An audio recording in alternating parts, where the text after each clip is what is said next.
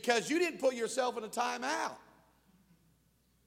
You know, some of you had timeouts growing up, and Mama put you in a timeout. I remember, you know, my mom tried a lot of things. I was a knucklehead. She spanked me, and, first she gave me a gift, and it was this wooden paddle that had this, like, string, like a bouncy string, and a little rubber ball in the end, and you would just kind of play with it.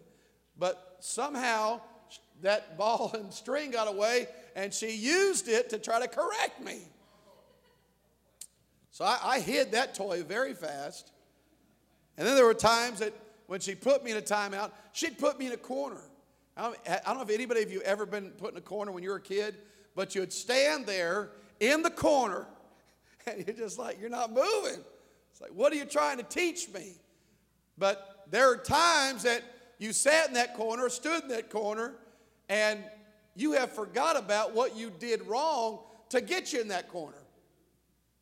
So some of you need to put yourself in a corner, because if you put yourself in a corner long enough, you'll forget about why you were so angry, and you can get from this degree, and you can bring it down, and you can learn to become a peacemaker. I want to learn to be a peacemaker, because I know there are times, 23 years that I've been together with my girlfriend, that I have annoyed the fire out of her. I mean it. I mean, I try my best, and you got to pray for Pastor, because sometimes I just like to push buttons, and she gets so annoyed and so angry, and she lets me know, and I say, babe, I'm so sorry. I will not do that again. And I find myself back there, and so I'm trying to be better, and she's a great peacemaker. And so it's called work, and I thank God for her. I love her. She's incredible, and I do need to learn to be a peacemaker, because you are the best thing that ever happened to me, save Jesus Christ. Amen. Psalms 34:14 says this. Here's how to become a great peacemaker. Learn and adopt Psalms 34:14. Depart from evil and do good. Seek peace and pursue it. There's a lot of stuff right there. Number one, depart from the stuff that gets you in trouble. Depart from your evil ways, your annoying habits, and guess what? Do good. If we would learn just those two things, life would be so much easier. If you would learn, depart from evil and just do good. Because there is that law of the harvest like we talked about earlier. When you do good, guess what? Good comes back to you. You plant the right seed. You plant the right stuff, and you're doing it good. It's coming back to you. I have learned that if I will do my best and try my best to make her happy and please her, guess what? Life becomes good. It's all good when I start learning to become good. And then seek peace and pursue it. So if you want to have a good relationship with people, here's what you need to do. Plan a peace conference. Pursue it. Say, you know what? Now, we have learned, and I've told a lot of you about this, is that we have learned to fight. And fighting's not bad, but you got to learn to fight fair. Right? Some of you don't fight fair. There was a couple that was together, and she would always take off the ring. And she'd say, I'm not putting this back on until you straighten up. Well, that's not fair, because you're telling your spouse, hey, divorce may be an option. Divorce is not an option. You've got to be able to fight fair. And we have learned some work and learned some steps. And I try my best. Because when she gets mad, she likes to talk. When I get mad, I get quiet.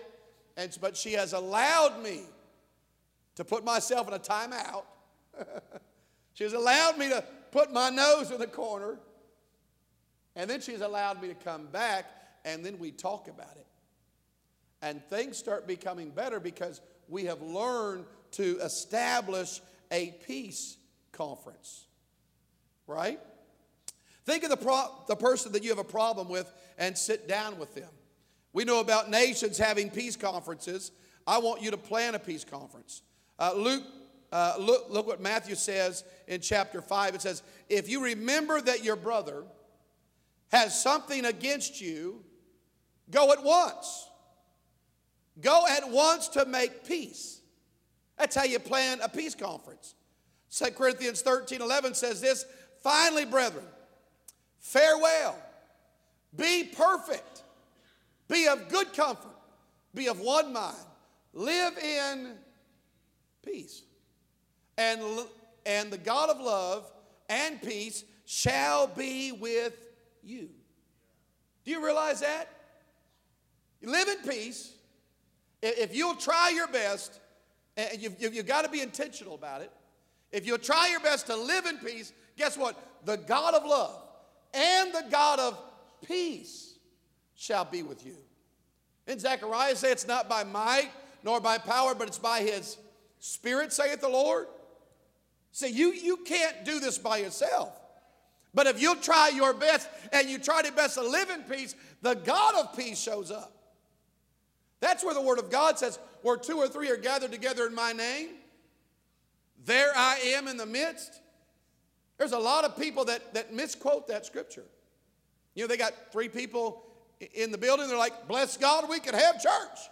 Where 2 or 3 to gather together in my... Well, that wasn't talking about that. It was talking about an argument. Talking about a disagreement. And you try to bring 2 or 3 people together. And they can't get it. God says, when you try your best to live in peace, then I will come in and be with you. Because you can't do this by yourself. So number 1, how to have a peace conference. Take initiative.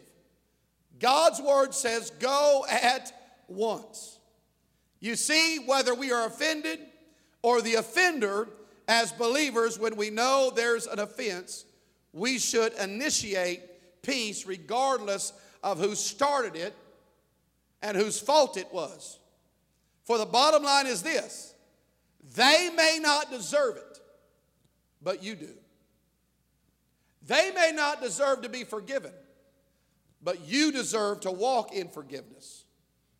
Because the moment you don't forgive and the moment you harbor that offense, guess what sets in? Bitterness.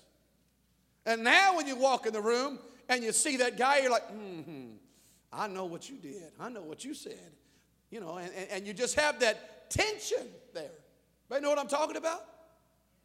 And guess what? Guess what I've allowed? I've allowed him to put me in my own prison cell of bitterness and offense. And many people stop coming to church because they have aught against a brother or a sister. They may not deserve to be forgiven, but you deserve to be free. You deserve to live. I told my grandfather years ago when he was talking about heaven, he's like, what can I do to go to heaven? Grandma is just about ready to pass. She's in the hospice room. And my grandfather asked me the question, what can I do to go to heaven? And I said, Grandpa, you got to forgive your oldest son. You haven't talked to them for 2 years. And I started talking about the power of forgiveness. And I said, he doesn't deserve to be forgiven. And tears were just streaming down Grandpa's face. And then all of a sudden, you know, it was about a 10, 15-minute forgiveness lesson. And I sat down and I sat in the corner. He didn't put me in the corner. I wasn't bad, but I sat in the corner of the room. And as we finished, his oldest son walks in the room. It was like God orchestrated that. It's like God allowed me to tee it up for my grandfather. Because my uncle walks in, and guess what you felt? Tension. You felt that offense because it's ugly. It's a spirit. And some of you know what I'm talking about. If you've ever been offended or someone's ever done you wrong and someone said things about you and you walk in that environment, you don't feel clean. And so I felt that, because it's a spirit, I felt that spirit walk in the room. And he never acknowledged his 85-year-old dad. 2 years, Mama's in hospice. Never said, Dad, I'm sorry. He just paid his respect, turned, and getting ready to walk out the room.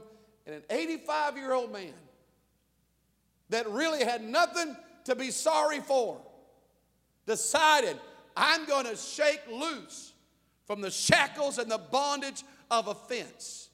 And he stood up and said, Keith, I forgive you. And that Hell's Angel biker-looking dude, I mean, his beard was scraggly, missing a few teeth. When he heard Dad say, I'm sorry, then all of a sudden he turned around, started sobbing, and said, Daddy, I am so sorry. And they just had an incredible moment because somebody took initiative. Somebody made up their mind. I am going to be free.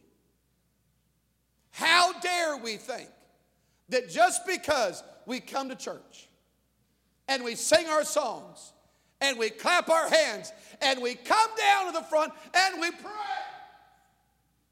how dare we do that when we know there's a brother or a sister that we've done wrong and we've got aught in our spirit? The Lord said, hey, stop praying. Could you imagine? I mean, we're trying to promote prayer. We're trying to promote worship. We're trying to promote people to run and shout. And Jesus said, hey, stop it. Go make it right. Because if you don't go make it right, that's a dirty worship there.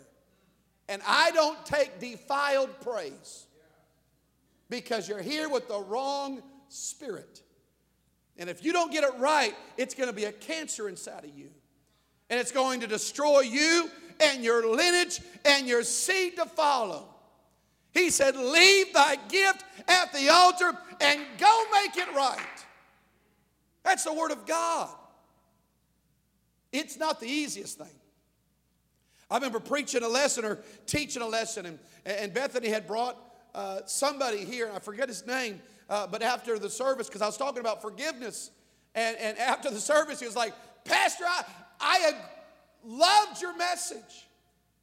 I said, thank you. And he goes, well, I just didn't agree with it. I said, well, how could you love it and not agree with it? He's like, well, you know, this forgiveness stuff, you can't forget it. I said, if you don't forget it, you don't forgive. You've got to learn to let it go. Now, when I say forget it, I'm not saying it'll ever go away, but I'm saying when you see them, you no longer see that offense. And you no longer feel filthy, but you feel clean. You said, I've done my part. I've done my due diligence. Can I tell you when it's tough to apologize? When you start to apologize for something you were never wrong, they were, and you start to apologize, and all of a sudden they start bringing it back up. And you're wanting to take that apology back. That's when love's got to kick in. That's when that peace planning conference has got to kick in. That I've got to pursue it. I've got to run after it. Despite what they're going to say, I've come for one reason, and that reason is to make it right. Can I just tell you that when you ask for forgiveness, the ball's in their court now. It really doesn't matter how they respond to it. What matters is you let it go. It no longer controls me. It's up to them to pick it up. Because we deserve to be free. And we got to work hard at it. Trying to live in peace, it's not easy. My wife can attest to that. 23 years of annoying husband. It's work. Hebrews 4:12 in the Good News translation, it says, try to live in peace with everyone. Work hard at it. Let me ask you a question. Try to live in peace. How many of you know one person it's hard to have peace with? Think of that crazy uncle, crazy coworker. How many of you know one person where it's hard to live in peace with? Because it's not always to do it, but we must work hard at it. Because Hebrews 12:14 says this, follow peace with what? All the people that go to my church. Follow peace with everybody that likes me. No. Follow peace with all men. See, a lot of us like to jump on holiness. Holiness. We're a holiness believer. Well, thank God for holiness. But you can't have real holiness if you can't learn to have peace.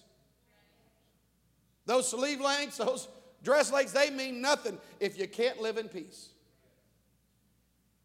You've got to learn to follow after peace. Because if you don't follow after peace, guess what? You're not going to see the Lord. You say, Pastor, that's harsh. That's the Word of God. You got to get the heart right. See, we can fool a lot of people. We come to church, we know how to go through the Pentecostal calisthenics. We know how to clap our hands. We know how to shout. We know how to run the aisles. We know, Brother Hector, good to see you singing tonight. We know how to sing when we grab a mic. Yeah, it's all right. Try to throw some peace out there, Brother Hector. But we know how to do the right stuff. But God doesn't look as man looks. He looks at the heart. He looks at the spirit. That's why he looked at the Pharisees and Sadducees, and he never condemned them for what they did. He condemned them for how they did it.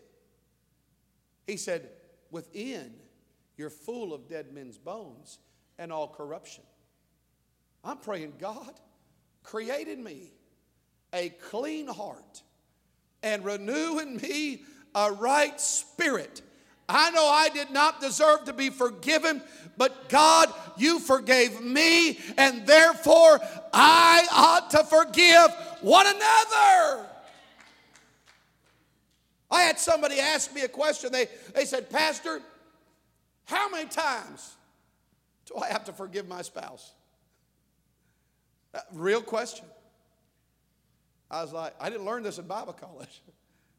I said, how many times did God forgive you? When the Lord said 70 times 7 in a day. I mean, just so many you can't even think about it. But if God can forgive you, you ought to forgive one another. You need to take a trip down memory lane where you were before God found you. The junk, the mire that you were in, all the lies, all the stuff you were involved in, and yet God forgave you. And if he can forgive you, you ought to forgive one another. Can I tell you another way to learn and be a peacemaker? You need to empathize with their feelings. You got to understand them. 1 Peter 3:8 says this, finally, be ye all of one mind, having compassion one of another. Love as brethren. Be pitiful and be courteous. 1 Peter 3:7, likewise, ye husbands, dwell with them according to knowledge, and give honor unto thy wife, as unto the weaker vessel, and as being heirs together of the grace of life, that your prayers be not hindered. Romans 5:15-2 says, let every one of us please his neighbor, for it is good to edification. Philippians 2:4, look not every man on his own things, but every man also on the things of others. Romans 15:1 says, we then that are strong ought to bear the infirmities of the weak and not to please ourselves. I learned at an early time in our life where my wife was insecure in some areas. And so I could have increased those insecurities. But I made up my mind that I was going to do my best to have a good relationship with her. And so when those insecure moments happened, I tried my best to elevate her and to make her secure. No doubt in my insecure moments, she did the same thing for me. We've got to learn that we've got to help one another and edify one another. We live in a society that they think the way to the top is to step on people. But God says the way to the top is to elevate others. Didn't he say the ones that are the greatest in the kingdom are the servant to all? Well, I ain't going to be nobody's servant. Well, you ain't going to make it. Well, I just want to be pleased.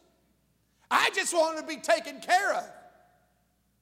Well, that's how the rich man thought. So you read the story of the rich man.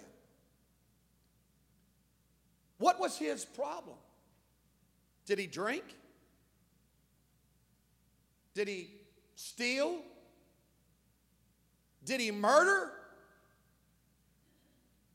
What was the rich man's folly? He never had compassion on Lazarus. He never loved on Lazarus. He never empathized with Lazarus.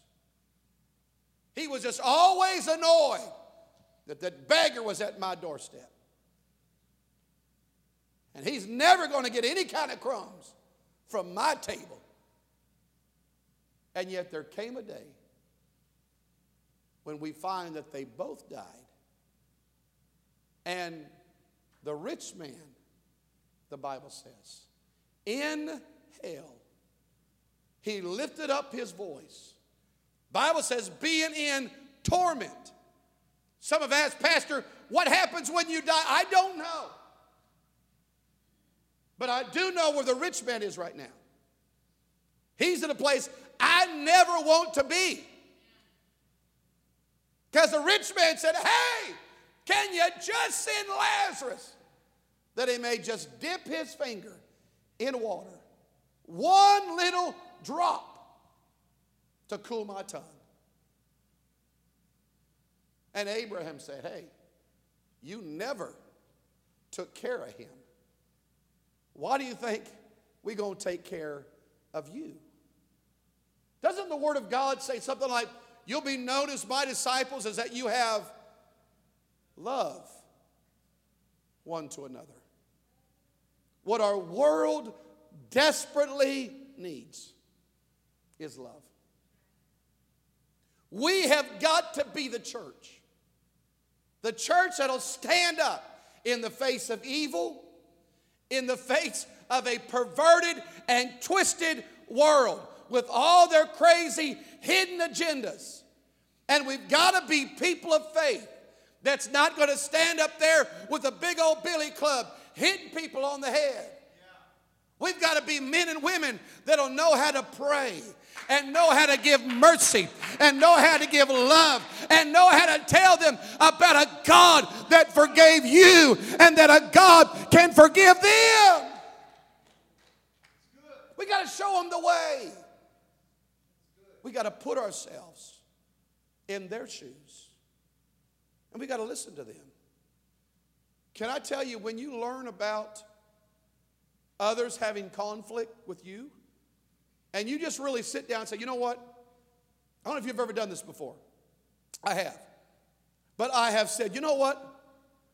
I want to listen to you, without lecturing you.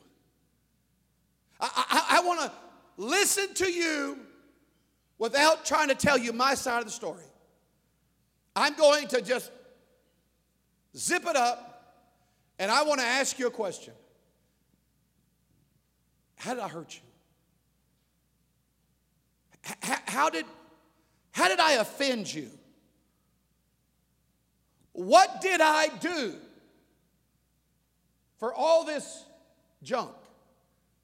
And once you ask that question, you've got to just and listen. Because if you will listen, you will learn some things. It's not what you said, but it was your body language.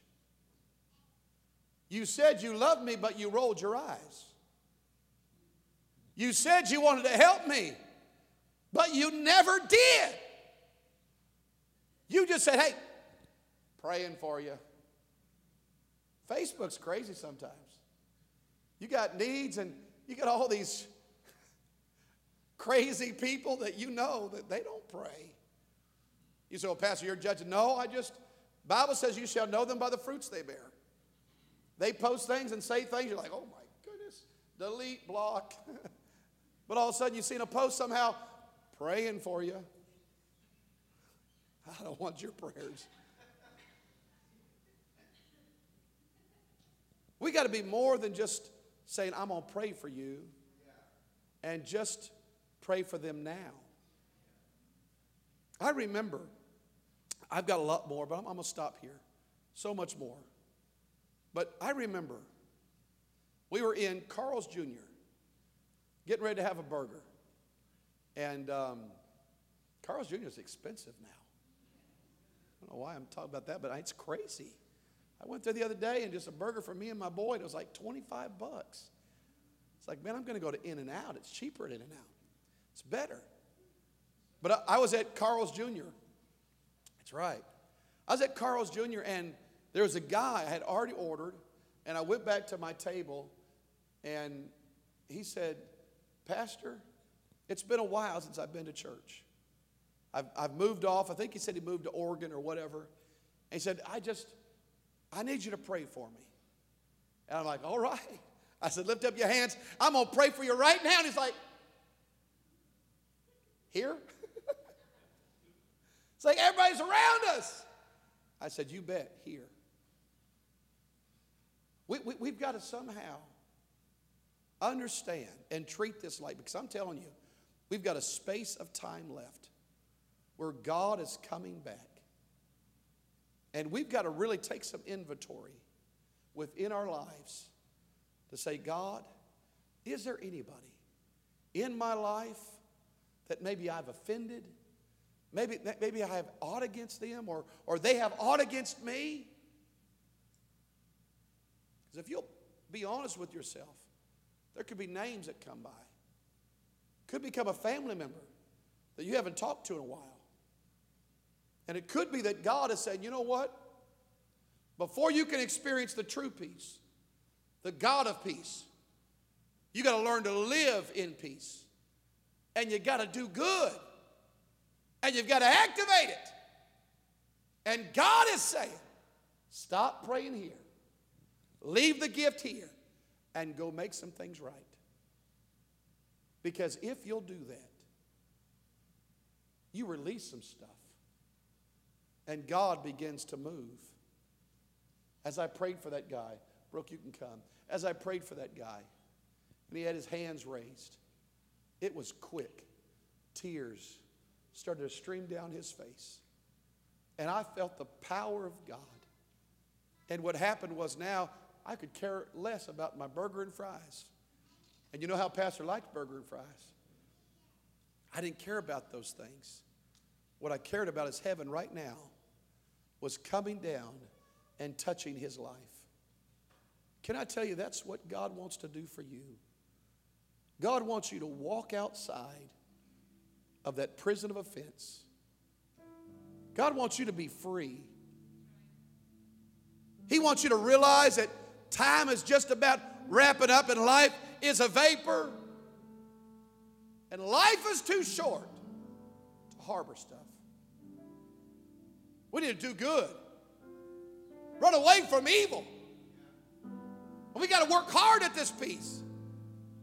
We got to live in peace. Because if we can live in peace, then the God of love and the God of peace will come in. I don't know about you tonight, but I need that peace. I need the peace in my home. I need the peace in my marriage. I need the peace in my kids' life. I need the peace of God in this church. And I'm praying, God, whatever it is, I'm praying, God, you'd search our hearts. You'd search our spirits. God, we want to please you. We're not men pleasers, but we want to become God pleasers. And we're praying tonight. We're making a declaration tonight that we're going to live in peace. And we're going to take some steps on becoming a peacemaker. Would you stand to your feet with me tonight? Would you raise your hands towards heaven? Could you lift your voice? And could you just pray a simple prayer? God, help me tonight. Help me to live in peace. Help me to walk in peace. Help me to love the way you love. Help me to forgive the way you forgive. Help me to give mercy the way you gave mercy to me. As I freely receive, I ought to freely give. Let a fresh baptism of peace fall in our lives tonight. Oh, lift up your voice. I feel the power of the Lord here. I feel God in this building, in this place, in this atmosphere right now. God, help us tonight. Help us to live in peace. Help us, God, to make things right. In Jesus' name. Hallelujah. Hallelujah. Hallelujah.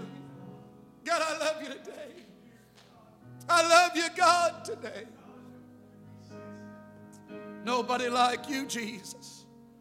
Nobody like you, God. I know I've been hurt. I know I've been done wrong. I know I've been talked about. But God, you went through far more than I have ever faced.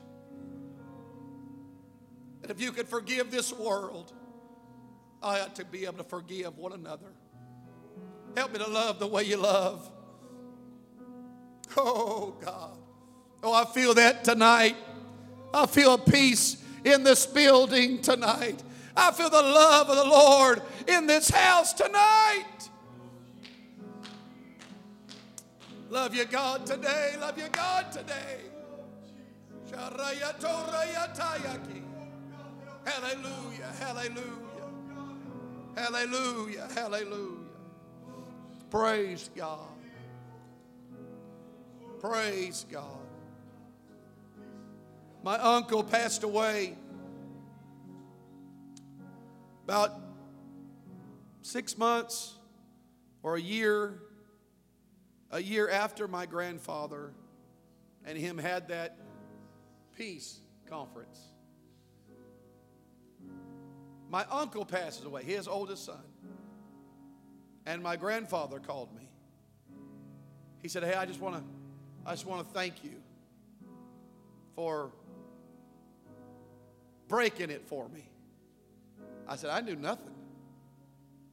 I said, I just told you and you did the work.